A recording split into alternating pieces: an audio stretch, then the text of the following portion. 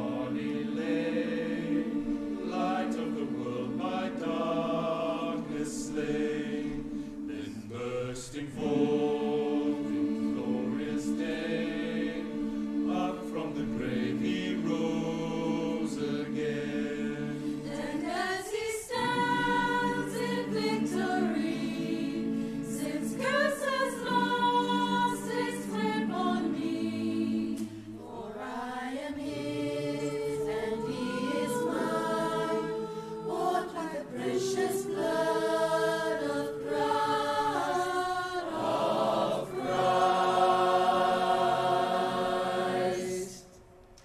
No guilt in life, no fear in death. This is the power of Christ in me. From life's first cry to final breath, Jesus commands my destiny. No power of Parallels, no one scheme of man ever pluck me from his hand, till he returns or calls me home. Here in the power of Christ I'll stand. Here in the power of Christ, here in the power I'll stand. The love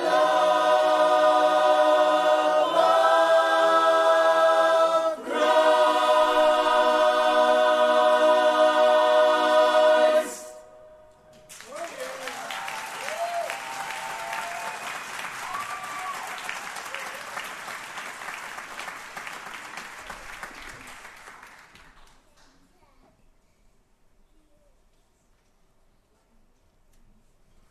Come on, let's appreciate them.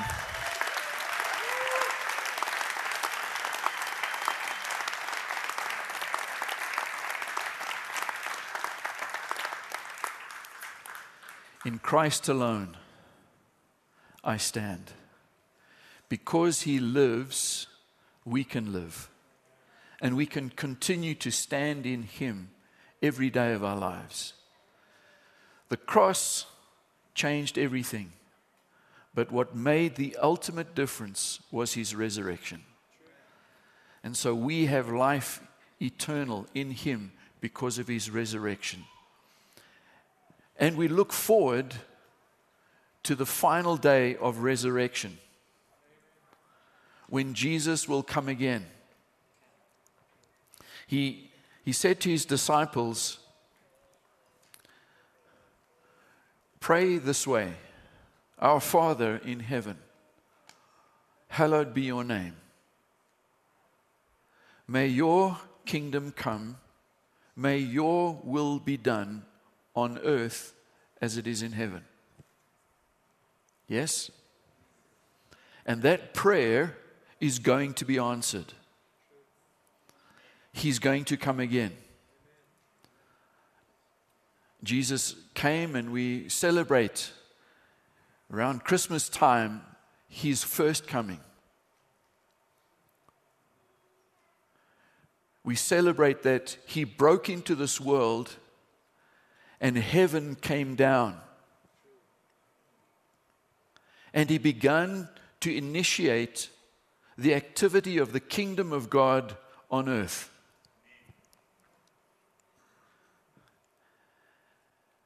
And as he was going back into heaven, we remember this at the ascension. Again, those guys dressed in gleaming clothing. They said, the same way you've seen him go, he's coming again. And so we look forward to a second coming of Christ. And when he comes, the Bible's really clear that he's coming down and his feet will come to rest on the Mount of Olives. It's a literal return to a literal earth. He's coming back, and he's coming with the fullness of the kingdom when he comes.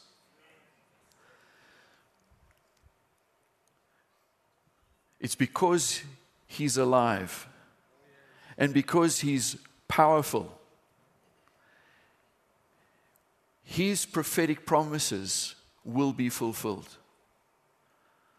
And so we've been seeing how the promises of His first coming that had been prophesied for centuries were fulfilled. The prophetic promises that He would be the Lamb who would take away the sins of the world, it was fulfilled. Therefore, we have great confidence that the promises of His return and the fullness of the final establishing of His kingdom will also be fulfilled. God is so confident of this, He actually wrote how it's going to end, even before it's ended. We call it the book of Revelation. And this next song that we're going to be singing is a glimpse into Revelation. It's a song that comes out of the book of Revelation. It's about how every knee will bow and every tongue will confess. It's about how the hosts of heaven are beginning to rejoice. Not beginning, they are rejoicing. And we're going to be joining in all of that. We're going to sing the song of the Lamb. We begin to proclaim and to prophesy that His kingdom will come in fullness. Now, it's going to be very noisy in heaven. So why don't we get the band to come up and make some noise for us? Can we just appreciate the band who've also been serving us?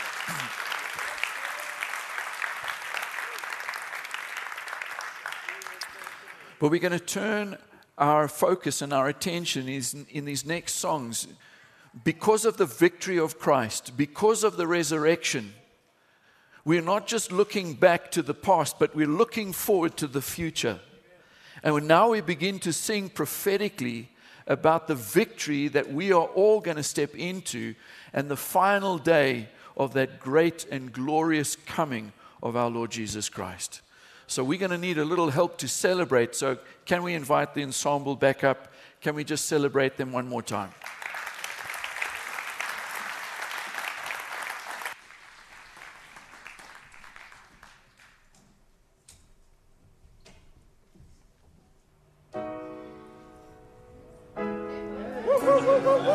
Mighty.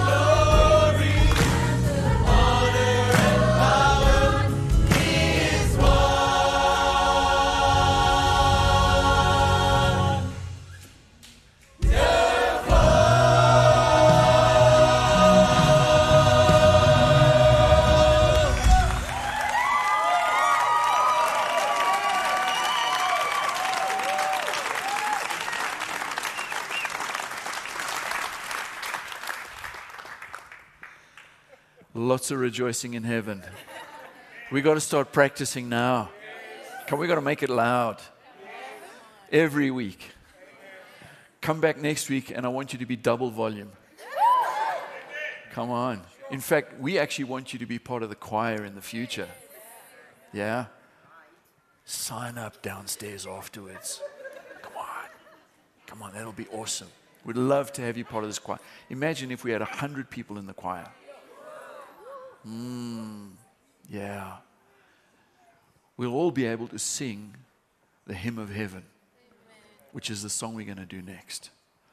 It's amazing how the Lord rescued us, redeemed us, not just to be saved, but actually to reflect His rule and reign on the earth. And we as a people are so inspired by what Jesus has done for us that we want to live for Him every day and to please Him in every way. And the way in which we do that is to step into the fullness of all that He accomplished for us on the cross. He doesn't just want us to be a bunch of selfish people like, okay, I'm sorted out now, and we forget about everyone else. No, we need to begin to live for heaven on earth. And we begin to bring the future into the present. And so we look forward to that day. And the way in which we look forward is we hasten the day by living in that way. So this hymn of heaven that we're going to be singing now, it speaks of all the things that we will finally see in its fullness. But we are beginning to see the kingdom break into this world. That's why we can already sing the hymn of heaven. So, lead us off. And you know what? We're going to pay such careful attention that we're going to sing with you next time, if you'll allow us. Okay.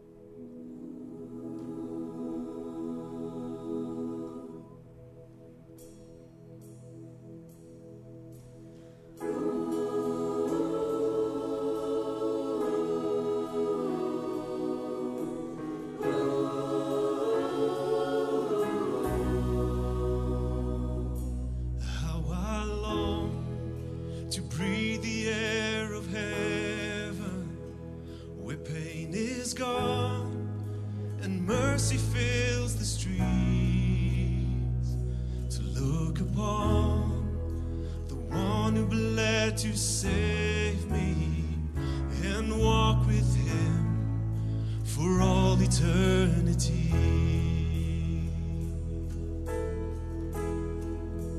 There will be a day when all will bow before Him.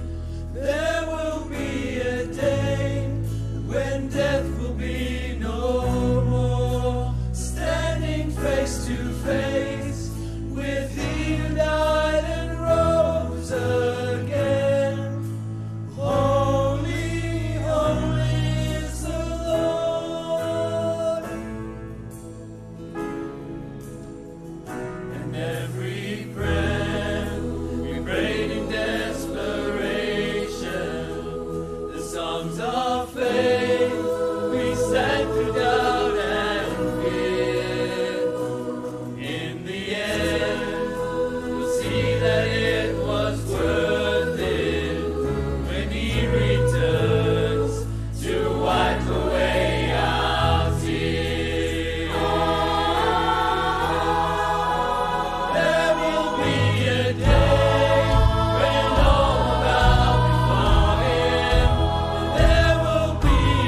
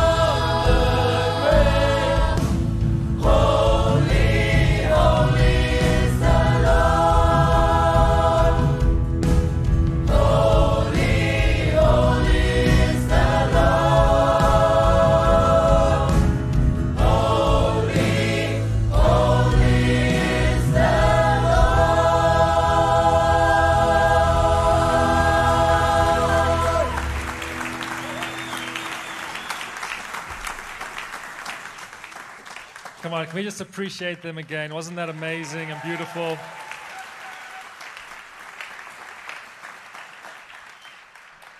Thank you, Johan, and thank you to everyone, all the hard work that's gone into this beautiful offering to the Lord. Can I invite us to all stand? Because as John mentioned, we're all going to sing this together now. And the amazing thing is that when there's a choir conductor in the room, you are all able to sing. It's just an anointing that happens. So don't feel like you need to hold back. Just let it out.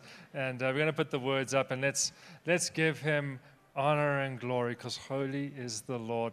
Let's sing that one more time.